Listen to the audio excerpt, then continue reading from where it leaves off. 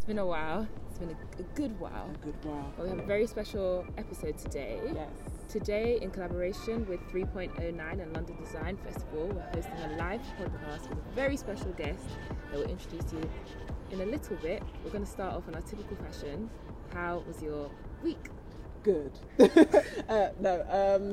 So to catch everyone up with what I've been doing, so I'm freelance, just been freelancing all around, and I have the week off because I'm about to start a new job, but I don't trust people's even intentions, so I'm not going to say what my job is. But just know that things are going well. And this week I've got the week off, and I'm supposed to be working on a book project that I'm doing, and it's going A book project? interestingly. Please, a bit more context. I'm writing a book. That's it. Okay, and why are you working on it right now? I don't know. I'm going to New Mexico soon. For what? Oh my gosh, it's literally like having my... Alright guys, here's the secret. It's just like having my mum with me. Basically, a place called Jack Jones Literary Arts, they this year is the second one, and they have 17 fellowships available to women of colour who are working on a book project. I'm working on a work of fiction, and I received the Roxane Gay Fellowship for Women of Colour Writing Fiction. So I've got 2 weeks in New Mexico next month, where I'm going to hopefully be able to work on my book without the pressures of work, which also means I won't be getting paid for 2 weeks. But it's a very good opportunity, very exciting. So that's what I'm working on at the moment. And I was supposed to be doing that today, but all I did was mess around with Natalie. So You didn't mess around. You didn't mess around. we ate food and then I just sat on my phone. But yeah, that's what I've been up to so far. What about you? Okay, so with me, I've been freelancing. I think I was freelancing since our last episode as well. And yeah, I've just gone back into agency side. I work in social media, guys, so I'm not an influencer. I don't sell flat tummy tea, but I work on the advertising side, and yeah, just getting used to new platforms and events and using new things and managing people. That's actually really interesting. I've actually started managing people, which I'm like passionate about. So I'm happy. Well, I hope they're happy. So Bigger and better things, man. yeah, we took them to the Shoom, so I'm hoping they're happy. Shout out to that. Shout out to the food. Anyway, shout out to the budget. Yeah, and so that's how my week has been, or how my life has been since. In a typical Well Black Chili fashion, we have a black fact for you. Yes. A black fact? It's about our special guest. Yes, it's about a special guest. So, did you know that Green Park Tube Station entrance was designed by a black woman? By a black woman, I'm sorry. So every time you go past or close or near to like the Queen, who you think is majestic, the real majesty is the entrance. That's what you're really there for.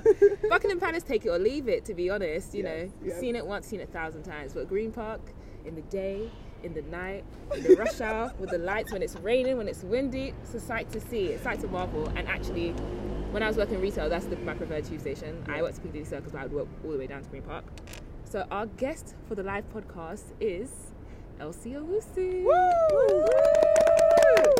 And we'll just read a short bio about Elsie, just to give you more context. Yes. So Elsie Owusu, OBE, is a black woman architect who was the runner-up for the RIBA presidency in 2018.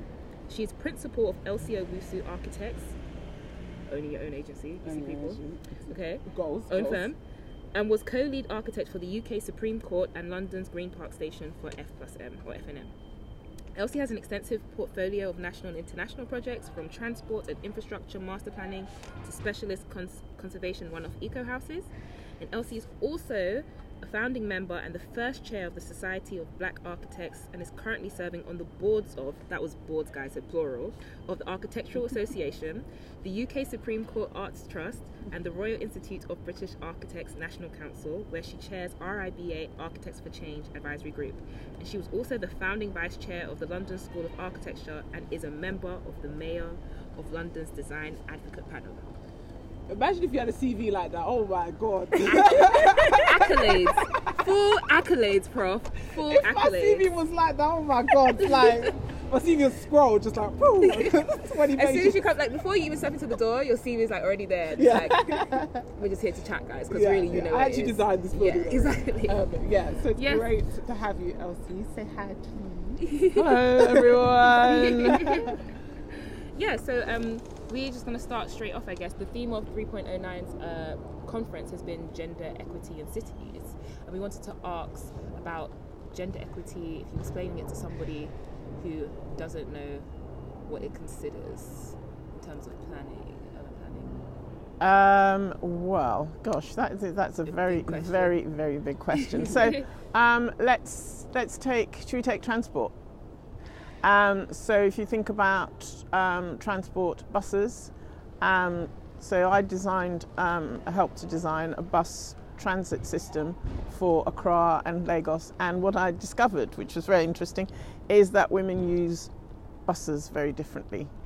The male passengers tended to go from A to B, from one destination to one place, whereas women do a sort of zigzag route. So they will go fetch the children, they'll go visit relatives, they'll go do the shopping, so their day is kind of broken up with a series of tasks, whereas most men who use buses, in those situations, it's an expensive mode of transport, tend to go from one place to the other. So women kind of use the city in almost a sort of subterranean way, which isn't recognised. So their lives are sometimes made even more difficult rather than less difficult by transport. And so in Ghana, for instance, the bus conductors wouldn't let women on if they were carrying vegetables, or they were carrying their shopping, which happens in Ghana to be quite heavy, and you're carrying all sorts of different foodstuffs. And so they would say, no, you can't get on, which meant that the women then had to get taxis, which were very expensive, or certainly more expensive than buses.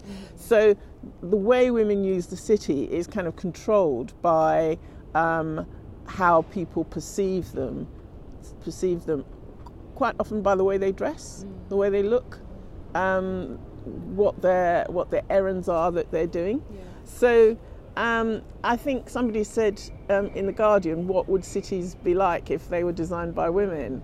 And I think, I don't have an answer to that, but I know that they would be perhaps more congenial places. And you think about just the simple aspect of safety, being the city being a woman's domain would be different, because just from the point of view of being able to get home, feeling that you can be out in the street, because the term streetwalker, when it's applied to a woman, has certain connotations. So there's all sorts of things about women belonging indoors and not outdoors. So the city tends to be designed to encourage, to force women indoors, to force women to behave in certain ways. And it's only really when you start having to design something, that these things occur to you, because most of the time you're just somebody who's using the city, and you negotiate all these things, and they're just part of your life. And then when you start designing something, you think, well, why does it work like that? And why isn't it easy? Why have I got used to being constrained by my environment in this way? So that's a very long-winded way of saying I don't know. It even brings to mind for me, in terms of like a local experience, it's like if a woman with small children is travelling, about how a bus can't accommodate a pram, or how it's unusual to see a bus drive by, and so on, and the considerations for, okay, if a woman has small children, how is she going to be able to transport her child from A to B, or even when it comes to stations, you know, a lot of stations don't have step-free access. Well, which Green Park station does actually, and that's considerations. I just thought I'd get that plug in, guys. Step-free entrance. That woman decide everything. Honestly, change your world, change your life. Make everything easier and better for everybody. So I guess we want to ask you more about you as well, in terms of your journey into being such an accomplished architect, especially being a black woman.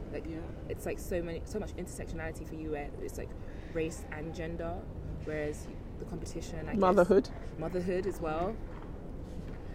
How did you get into architecture? How did it even appear as like an option for you? Because I was saying with one of the founders of 3.09, I just hadn't even fathomed a black woman designing, buildings, entrances for transport and so on and so forth, infrastructure. Yeah, well, it's quite an amusing story, really, because I think, thinking back, I decided to become an architect when I was about 9, I think. And, Decisive. yeah, and the story was that, you know, around about independence in Ghana, just after independence, and I was trying to think, it must have been earlier actually, so I was trying to think what I was going to do, and I was very keen, because my parents are Methodists, and very keen on changing the world, and I was thinking, well, you know, what can I do to change the world? And I thought, I know, I'll become president of Ghana. That's a good way to change the world, because it was around independence, everybody was talking about politics. And then quite soon after that, I seem to remember there was a coup. The coup started happening in Ghana, and I realised that there were certain dangers involved in being a president, so I kind of like plan B, you know, be an architect. And so that's kind of where I stopped. But and then, you know, you go through all sorts of things like, you know, becoming a journalist, becoming, you know, being inspired by. Yes, it's never too late to start. And then I think so. I was good at art, you know, and after I had my daughter, I thought, well, my mother said, right, you have to go back and do your A-levels now. So I did my A-levels, and then I started doing architecture, and then I bumped into all these people who were at studying art and architecture. And when my daughter was about 2, so I did my A-levels, and when my daughter was about 2, I started at the Architecture Association, which is an interesting project, having a toddler. Yeah. And I didn't even know. So all of this stuff you were doing with a child. Yeah. What did you feel as though? Because just speaking from the industry that I work in, like in journalism, there are definitely some things change, I guess, when motherhood is involved, and there are some things that I guess discrepancies with people that have children, people that don't. Did you feel a certain pressure, added pressure having a child, or did you feel that you were?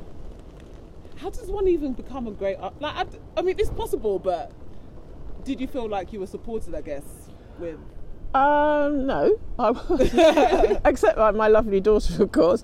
But the thing is, I suppose the thing to remember is that when you're that sort of age, when you're in your early 20s, you just have so much more energy. So true. You know, because you know it didn't even occur to us, because we're all parents of, you know, very young parents. I now realise very young parents, but you know, we all thought we were very grown up in those days. So we were, you know, it was around in the 70s, around about the hippie period, and we couldn't afford childcare, so we just looked after each other's children. So there was a creche at my school of architecture, so I would take my friend Jo's baby to the creche, and she would have my daughter, and so I would bring Faye in on the train, on the tube to Tottenham Court Road, and from Brixton, and then take her home again and pick Kess up, and then become a mother for a bit, and then do my work. You know, you just managed, you know, because and then you worked all night, you know, because it's kind of what everybody else was doing. But when everybody was going off to the pub, you know, I was kind of like, I've got to go home and pick the kids up. You know, it just got a different kind of goal to take care of. but it just worked. You know, you just make it work. So we actually wanted to ask about your relationship with other women architects and how you found that experience, whether it's more so supportive, or did you find that because it could be sort of you're the only woman in the room, that there was more of a competitive element to it, or how did you find that support system? It's both, really. I mean, and the thing that I've discovered, because being a feminist, you know, your ideal is that everyone's going to be supportive and wonderful, and it's all going to be lovely, you know.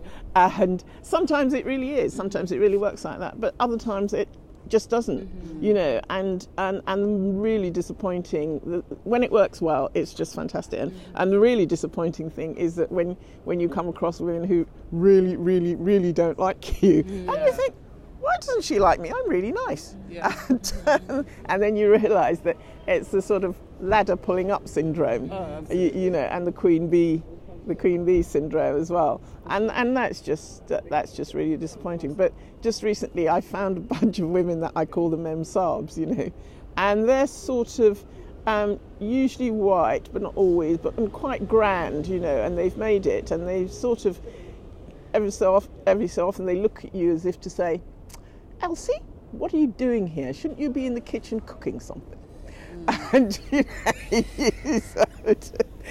just have to laugh at it, because it's just, you know, otherwise you sort of get upset. But I think it's just now it's not so much an analysis as a narrative, you know, and because I had this quite strong ideological and quite a strong feminist ideological stance, and that has just worn off as I've discovered that sometimes the most unexpected people can be so supportive, and the people that you really, really would love to support you just don't, you know. But you just, I guess, it happens to everybody, doesn't it? Somehow.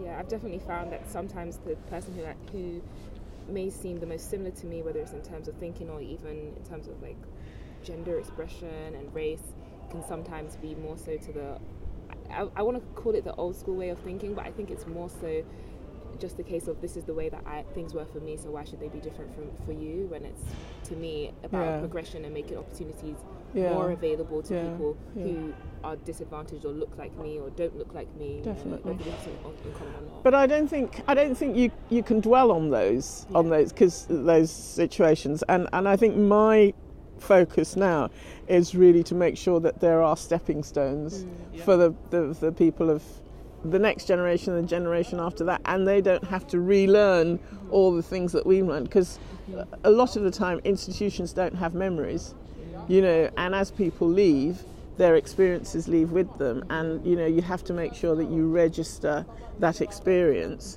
And I don't know how you do it, but somehow you just mark that spot that you visited, so that people don't have to relearn those lessons. It's really hard to do.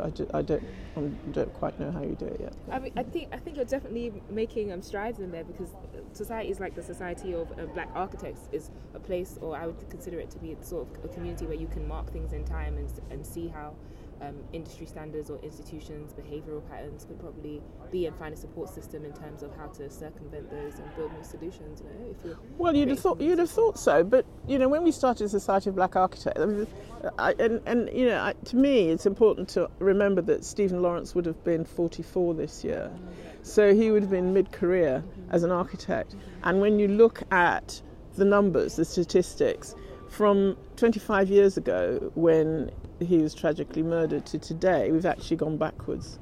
So the numbers have dropped by 55% from 25 years ago to now. You know, so if he had become an architect and at mid-career, he would have been earning about £38,000 compared to a lawyer. I mean, you know, having studied for 10 years or so, or 7 to 10 years, and compared to a lawyer or a doctor of similar status, you know. So, and for every 10 young BAME people who enter architecture, only one becomes a fully fledged architect. So that's a dropout rate, or it's not a dropout rate, it's an attrition rate of 90%. No, so I mean, you know, those figures are, to me, are really shocking, because particularly when you think about how much it costs to study architecture. So it's £9,250 before you start earning a living, or before you start paying your rent. You know, so to me, it's not surprising that people drop out. But then, if you do come out, the 1% that come out with 10%. Come out with something the equivalent of a mortgage. You know, 100 grand before you start earning your. So you know, these young people are really, really, really dedicated. You know, and they're making sacrifices. Their parents are making sacrifices. The families are making sacrifices, and then their talent, the talent that they've built up over so many years, is actually not being used for the benefit to reap the benefit that could be reaped. You know, so it's a loss all round, and so that's why I think it's really, really important to remember that we were so optimistic 25 years ago when we started the Society of Black Architects, and we thought, because Reba said, you know, and the profession said, we got the message. Okay, we've got the message. We'll leave it to us. So they started Architects for Change, which consisted of women in architecture, Society of Black Architects, and a few other campaigning groups. Leave it to us. We'll give you money. We'll form Architects for Change. And actually, in the kind of Orwellian sense, it was a kind of Architects for No Change, because actually what happened was that group became a means of absorbing the energy for change, to push towards change. And we all sort of said, oh, well, they're getting on with it. But who knew? So, it's that thing about the price of freedom is constant vigilance. You can't just think, well, we've done it now, let's go off. Because the next generation will find that they've got to do it all over again. So that it's that legacy and making sure you hand on the leadership to younger people, and share it and share your skills and your knowledge as well. Sorry to sound so depressing. No, it's real. It's honest. Reality, yeah. Because I was even thinking, and I guess it goes back to what Natty was saying about like not having I haven't met very many black architects at all. Well, there's David Edge that everybody. Well, I was going to say black women. Oh, black women. Okay. Specifically black women. Yeah, of course. And I wanted to just taking it back a little bit. You obviously decided that you're going to be architects at 9 years old, which I think is phenomenal. But for me, I guess going into my career, it was always a little bit like it was hard for me to imagine. It's hard for me to be something that I couldn't see, right? Because I wanted to be a writer, happy to be a journalist. Didn't think I'd ever be an editor because I'd never seen anyone be a black editor. And then when I saw a black editor, I was like, oh, that's something I can be. Yeah. When you were growing up and you decided you wanted to be an architect, was there anybody that you looked up to who not necessarily even had to look like you, but looked up to and made you think, oh, I can do that because that person has done it? And similarly, do you feel like you've had an experience where you can see you've like inspired another young person to go into architecture? Well, the thing about growing up in Ghana was that it never occurred to you that you couldn't do whatever you wanted to do. It's only when I got to the UK that I suddenly thought, well, why are those people behaving like that? And then it began to occur to me that there were some people in the world who didn't think that you could do. I was actually more conscious of my younger brothers being allowed to do, the double standard between men and women than I was of. It had never occurred to me till I came here at the age of 9 that black people couldn't do stuff that white people did. It's just such an absurd. It's just such an absurd notion. Yeah, absolutely. When you're young, absurd notions are very clearly absurd notions because you haven't got the so-called sophistication to know what the rest of the world is like. And I remember seeing a film with Muhammad Ali when he was going to the Rumble in the Jungle, and he went to the front of the plane, and he went, Jesus, it's a black man flying the plane, and you kind of think, so? Yeah. What's that got to do with it? So you kind of had to learn that there was such a thing as racism, and that took quite a long time to. I was more conscious of class than and gender than I was of race, because race just seems such an absurd thing. Well, it's just still absurd, absolutely. But you've kind of absorbed it, so you tend to question it less. And I think that part of it was that I always referred to my father as the person in the family that I was closest to, because my mother was always kind of like, Jane, come into the kitchen, you need to be learning how to cook. And why do I need to be learning? I'd rather read this book. So it was the thing about being a tomboy. I don't know whether you were described. Do you remember that term, being a tomboy? Yeah, I was a tomboy. People don't use that term anymore. But it's really interesting, I think, and don't be such a tomboy, they used to say disapprovingly. Yes, anyway, that's thinking about that. I guess it's, I wanted to ask about the feeling. So once you've passed your training and you're a fully fledged architect, and you get into industry, and now you're able to acquire your own projects and so on. I guess this is a simple question from like a non-architect to an architect. How does it feel to walk past the place that you've built and know that your impact, your considerations for design are like actually real and factual and part of somebody's everyday? Like there are people who literally every single they just be going millions through station entrance, just like not even it's just the most that is one of the things that really keeps you going. It is the most phenomenal feeling. And the first time I had that experience was when I finished some houses in Tottenham, and I just went back to have a look, because after you've finished, everybody wants you off site, and they do. And you kind of went, oh, there's somebody living in my drawing. That's very strange. And then you hear this sound of a baby crying out of your drawing, because it looks like the thing, And so that's really interesting. The other thing is that you can see views when you're standing inside the building. Instead of looking at it, you suddenly realise that you get this panorama, and which is something that you could never design. So that's really exciting. And the other thing is, which is really interesting, when I was doing the Supreme Court, I would go there every day and people would go, hi Elsie, and so it was my building, it was my place, and people show you a lot of respect when you're in that position, which is very nice. And then when you finish, and then one day I finished it and I turned up at the building and this man said, yes, can I help you? And I said, what do you mean, can you help me? This is my building. Get out of my way. But it had become closed to me, and all the windows were shut because we'd done all this security. So suddenly, somewhere which is your domain, you find yourself on the outside of it, And that ain't right. It's a very, right. very strange feeling. And the security is all done by Gurkhas. So there were these Gurkhas that I'd got to know quite well, who were wearing the logo that I'd helped, the emblem that I'd helped to design, And I'm thinking, I designed that. This is my building. And they were going, security's that way, madam. My God. It's just a very... I know, because I designed it.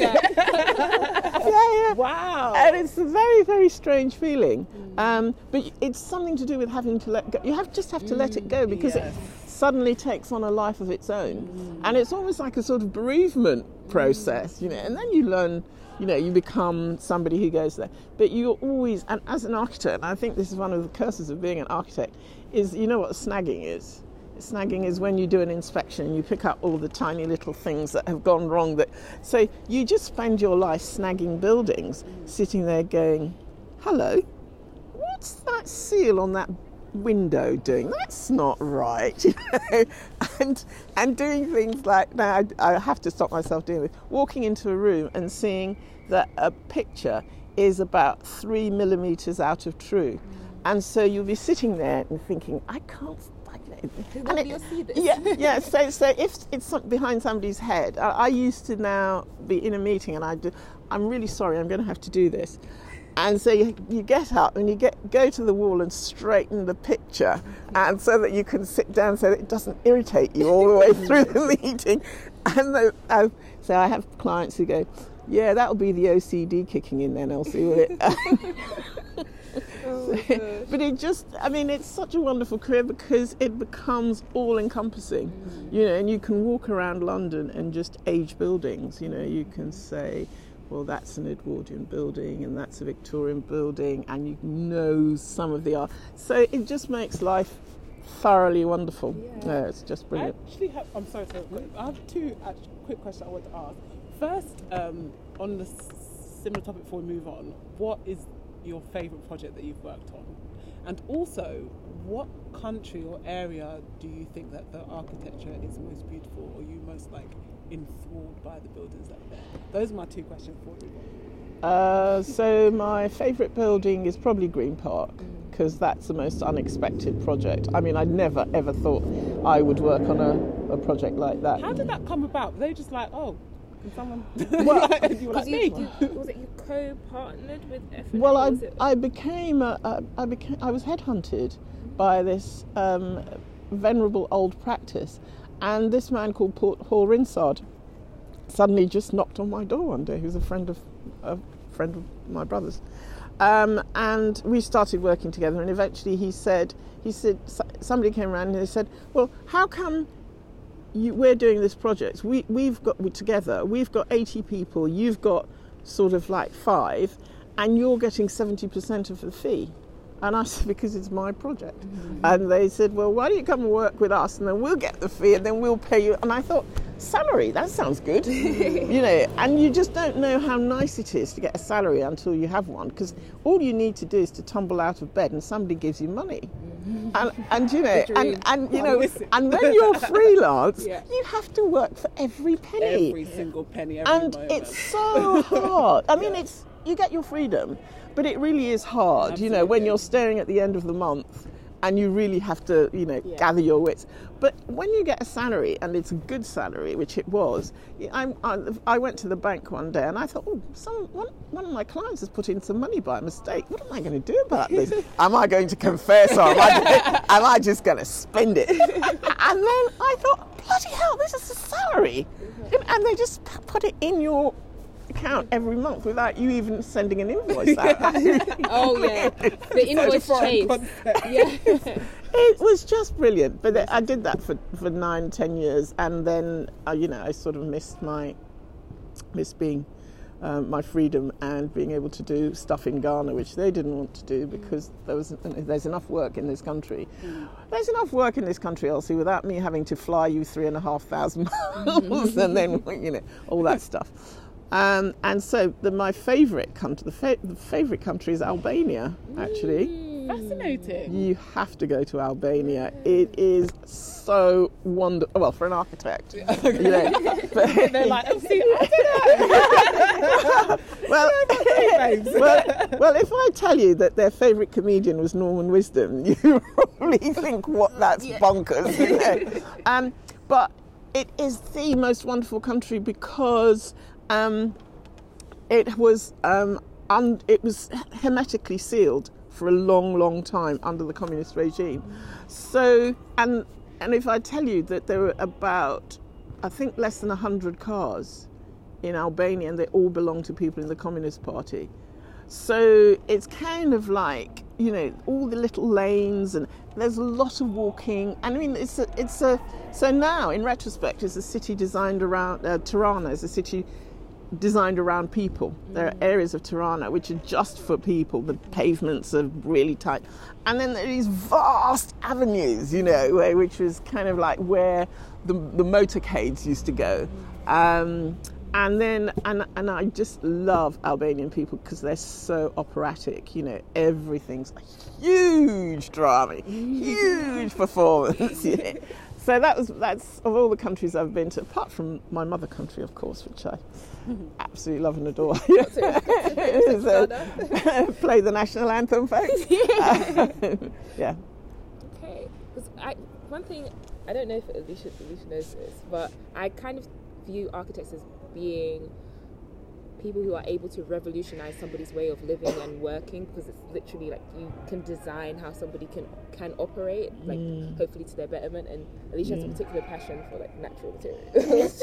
She's like, why is everything glass? Why is everything metal? Like, what is this? But I wanted to ask about, in terms of your design considerations and when it goes into, I mean, I'm not sure what the process is exactly for architecture, but how do you go about to consider the use of the building, or how do you approach it from a point of a client has hired you and this is the use that you need to perform, or how do you build in your own considerations? So, you know, when it comes to things like gender equity or women moving about places differently, or is it a place that transport needs to be the core focus?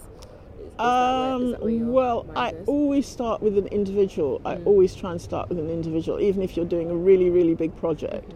If you're doing a house like the one I'm doing for Yinka Shonibare, that is, you know, he's there and it's his house and it's his money and he's a brilliant client. So you have that empathy and that expression of his own feeling.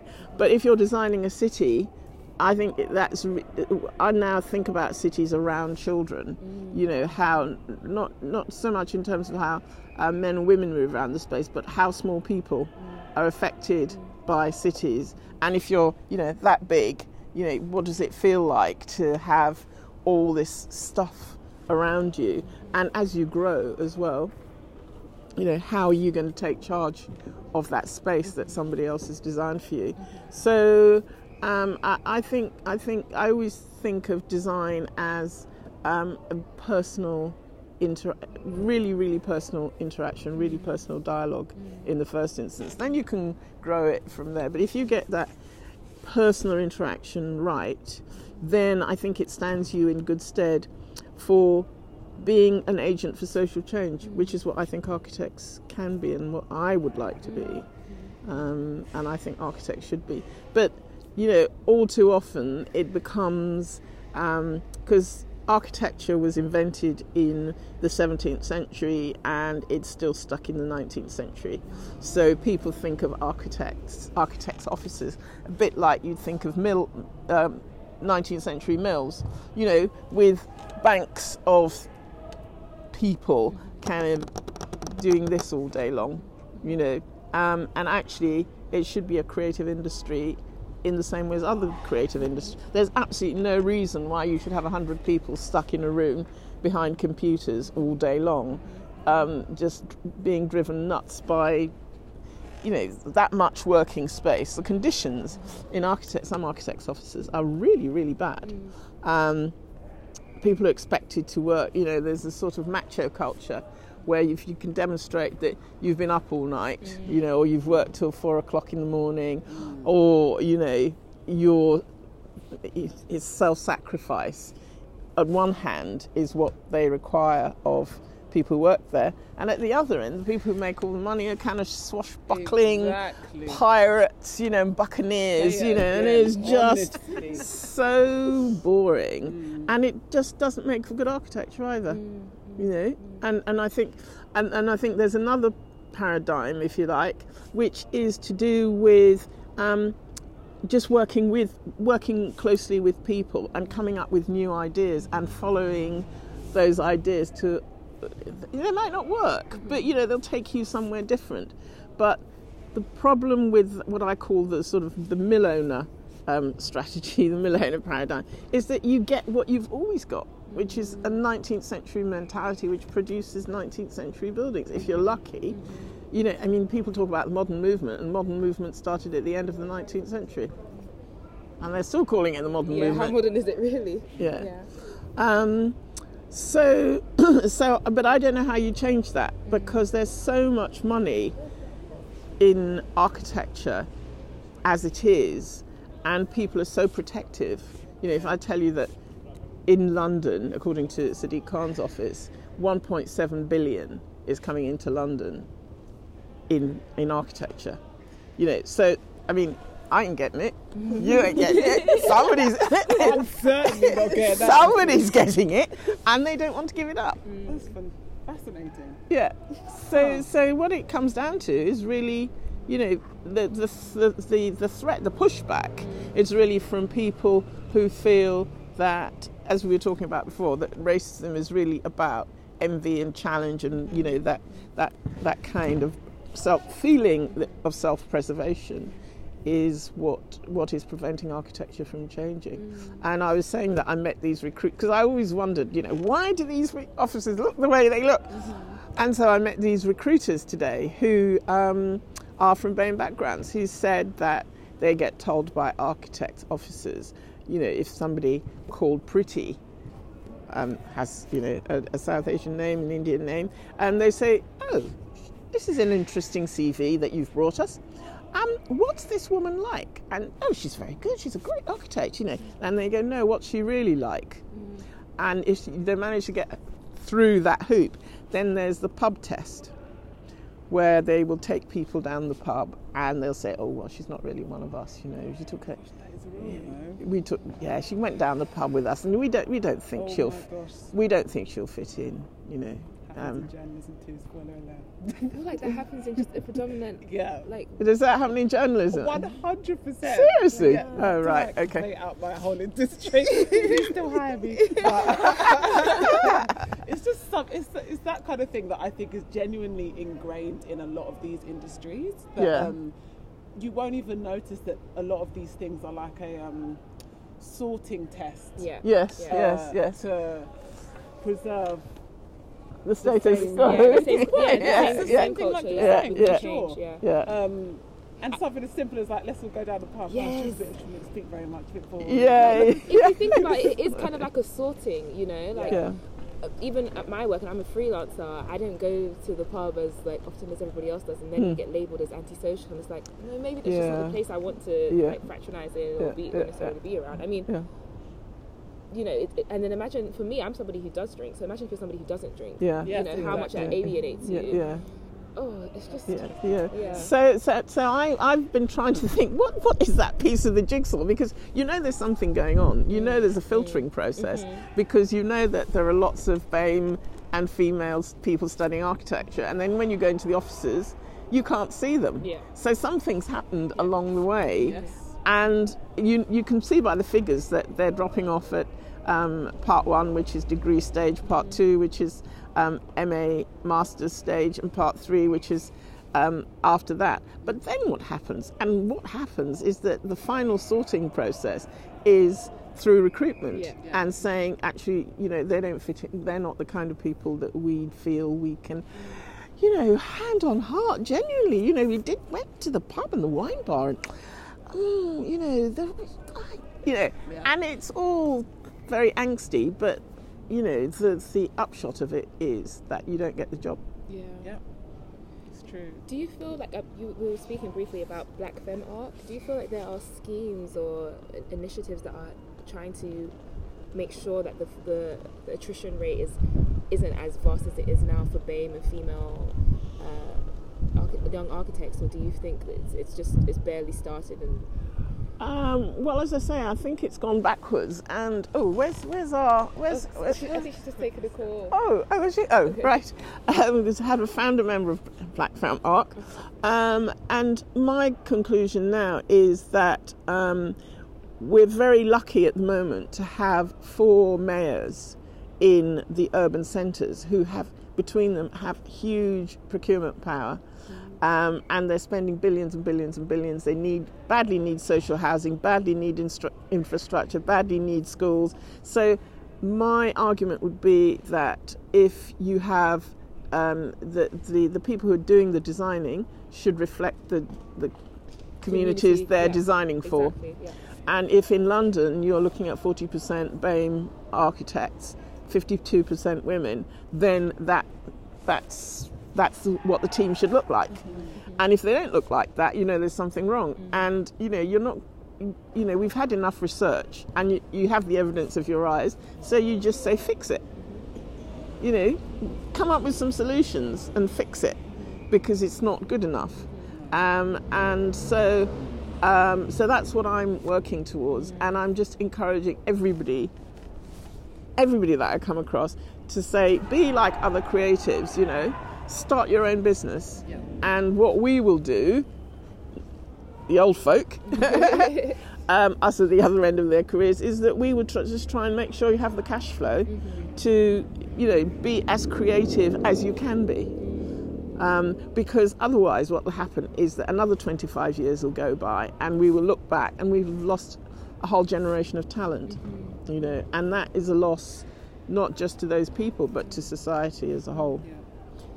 Do you have any particular words of encouragement for, like we said, for the architects who've maybe passed part 1 and they're moving on to part 2, part 3, part 4, of how to keep going as a Black woman architect? Start your own business. That's that. You know, just, you know, you don't need to be an architect to be able to make models, to design CGIs, to do graphics, to provide a service, because, you know, if you're paying $9,250 a year, you know, don't go and get a low paid job somewhere. You know, start your own business and provide services that you can. Use your talent, because, you know, some people I know are going out and stacking shelves to make ends meet, but as an architect, as a designer, you are better to take a risk and, you know, get onto the Company's House website, pay your 15 quid, start your company and get yourself some business cards which say whatever studio, and that you're a director of it, and you know, market your skills, because you'll find that when you qualify as an architect, you'll have those technical skills, but what you won't have are marketing and financial skills. They don't teach you that, and you need to learn how to market your skills and how to make a good living, which you can do.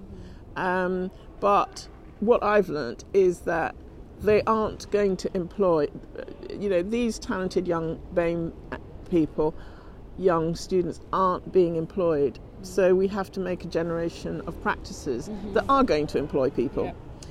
And the sooner you start learning how to manage a business and how to employ people, if that's what you want to do, the better it is. Because lots of people who become architects are second and third generation. So they've got their parents' footsteps to follow in where we haven't.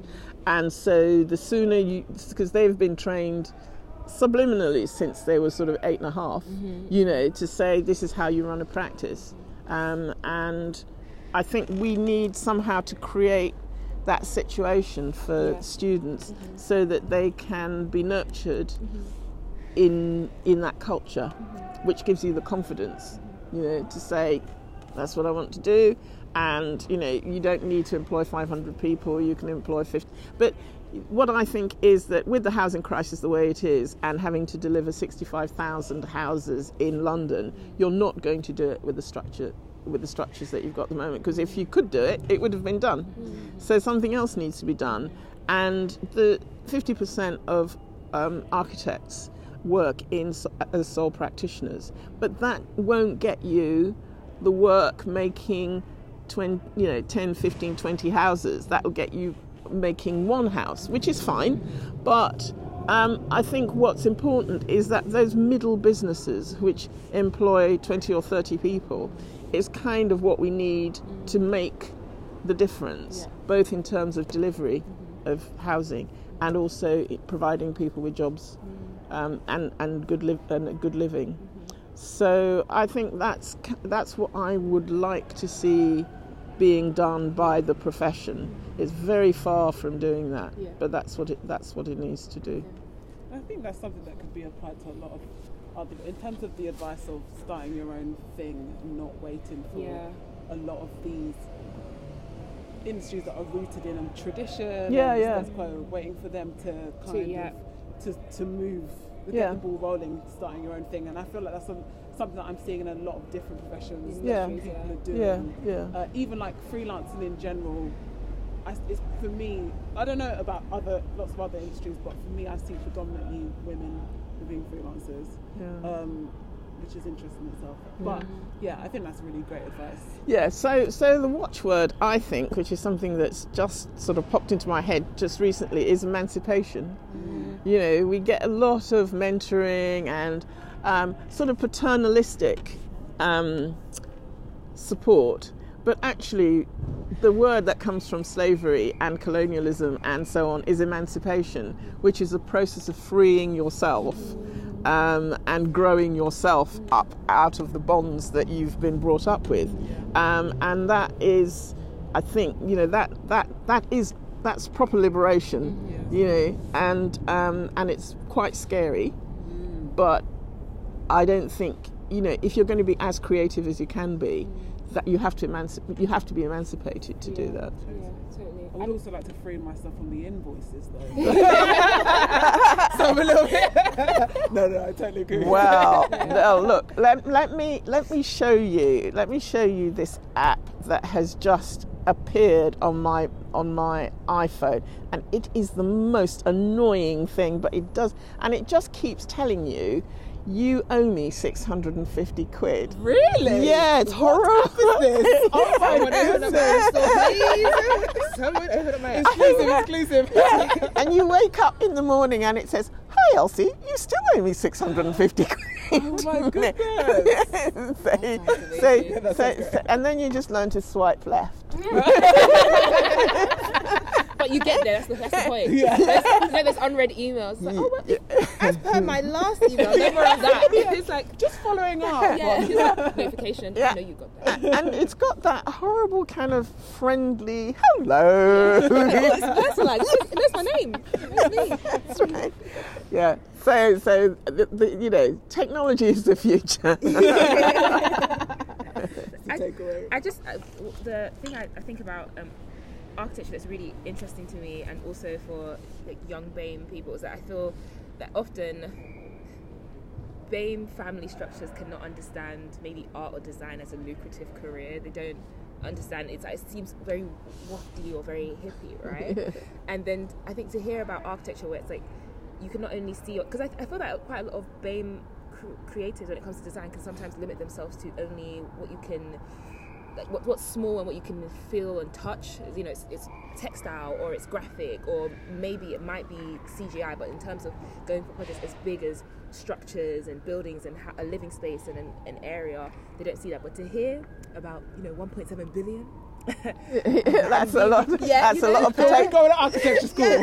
Please apply, and then I think it's a great. That's a lot of potatoes. Yeah. Whole lot of potatoes. You want fries? We got you. Yeah. I think it's so encouraging to hear about using your skills that you're learning in practice as an intermediary to build those practices where it reflects the areas that you are actually changing, rather than it being a case of, well, I have to go to only the big firms or the big 3 or the big 5 to actually make an impact. And I think, Elsie, from you, what I'm hearing more so is about self-definition of what change should look like, rather than how I can change to fit the structures that already exist. And I think that's really encouraging, because especially with all of your accomplishments and the buildings that you've been involved in and programs in doing, because I think often young people can also feel like they're in a vacuum and they're not being heard, but to hear an older and experienced architect being there and championing for young people to actually take the reins and define what success is, rather than just the old school way of what we know it to be, 19th century, it's really encouraging. So I want all my little design, all my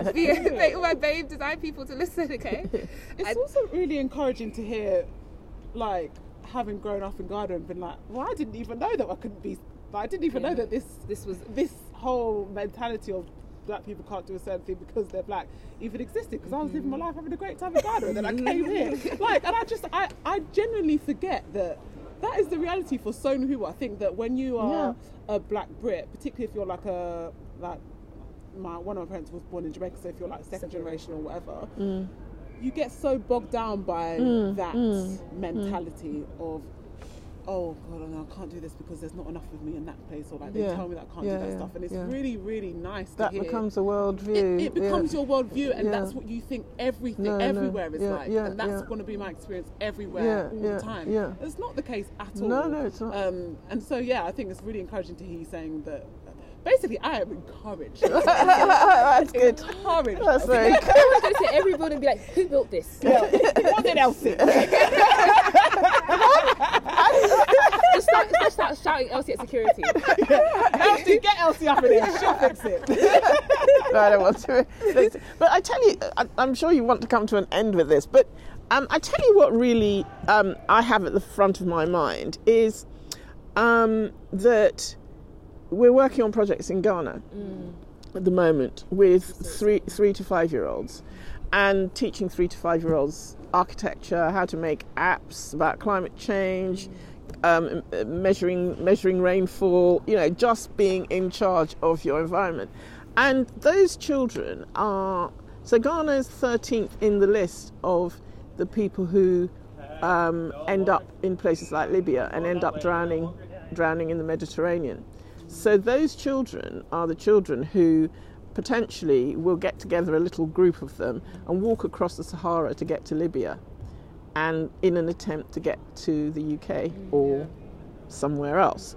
And what I'm really, really keen on, what I'm really determined about, is making the village that we're working in so congenial that they're going to think, actually, I don't need to go. I don't need to go chasing the Facebook culture, because I know that I can bring the Facebook culture here. And those. And if you think about how many people are drowning, just the people who are actually dying. Never mind the people who are in camps, who are in refugee camps, who don't make. And these, I'd say we are coming from countries that are so wealthy, are endowed with all the natural resources and the human resources that you could possibly wish for. And yet, those young people are still dying by the hundreds and thousands. you know, and us as architects, we can do something about that. We can change the lives in those villages. We don't even need to go there because, you know, I can get a drawing on WhatsApp to that village in Ghana faster than I can by any other means, you know. So that connectivity through technology and the World Wide Web, I mean, has the potential for revolutionising the lives of so many millions of people. And we here, you know, this little group of us in London with our training and that education that's so hard won can be the agents for that change. You know, so it's I just feel encouraged. I'm not even an architect. I'm not an architect either, and like I'm not gonna ever get that 1.7 billion. But I think that's actually a really good place to end. Yeah. Thank you so much for speaking with us. I have learned so much about myself. Institutions don't have memories, don't have history. Like, so I'm like, okay, I remember. I remember. No, it's been very enlightening, and to learn everything about what you do, to learn more about gender equity. This is something that I didn't know very much about at all. So it's been an absolute pleasure. I hope you've enjoyed speaking with us. Well, it was fantastic. I really, really enjoyed it. Well, I've learnt something too about myself. I want to say a last thing before we close. I also think that you being a mother and a woman is also evident in your approach to architecture, because I think one thing that's key is that you're always thinking about consideration. Like the fact that you said you start off a project with an individual and then you look at how people move through that space rather than it just being seen as like a project or the next PIP, you know, on my CV, on my scroll and so on. It's like, no, okay, these are for real people, these are for people that matter, and how can I change, revolutionize or better all of that experience already? And that inspires me. I'm like, we've got to revolutionize everything. Everything is to change. Rewrite it all. But yeah, thank you so much. President. Yes. Well, I tried that one. I'm still rooting for you. I was the runner-up. Soon come. The second will always be better. But that's the World Actually Live podcast. Yes. Yay, it's our first one. Hopefully many more. We want to talk about where you can find us, isn't it? Yes. Okay. So quiz. You ready? Yeah. Do you remember? No. Okay. Okay. So you can find us on iTunes podcast at Well Blactually. It's Well and then BL actually. Yep. You can find us on SoundCloud at Well-Blactually. Yes. You can find us on Twitter at Well Blactually, all one word. Yes. And I think coming to Spotify soon. If you want to follow us on our individual channels, you can follow me, Gina, on Twitter at SmileGina, which is Gena. Also that on Instagram. I also have a lipstick Instagram, which is There we go. Pout Gina. Pout Gina. Yeah. And yeah, Natalie, are you giving away your... So it varies every episode on how I feel. So if you want to find me on the Instas of Gram or the Grams of Insta, it's _Nata because who am I? I'm mysterious, no, not really. And then on Twitter, it's Nata what, because what am I really saying? What am I really saying? Yeah, and that's it. Thank you so much, Elsie. Thank you for listening. Thank you. Well, it's been a pleasure. Yeah. And Elsie. And 3.09 and London Design Festival. Thank you so much. Shout out to you guys. Yeah. And until next time, my friends. Got to put something. I forgot. Sorry. Is it recorded? Our email's at wellblactually@gmail.com. All you BAME design folks here, please email us. We want to hear your stories. Yeah. I'd love to revisit this topic again. So would I. Yeah, and you can see how black men are or how different initiatives can help you and consider you. But yeah. Okay, love you. Bye. Bye. Thank you so much.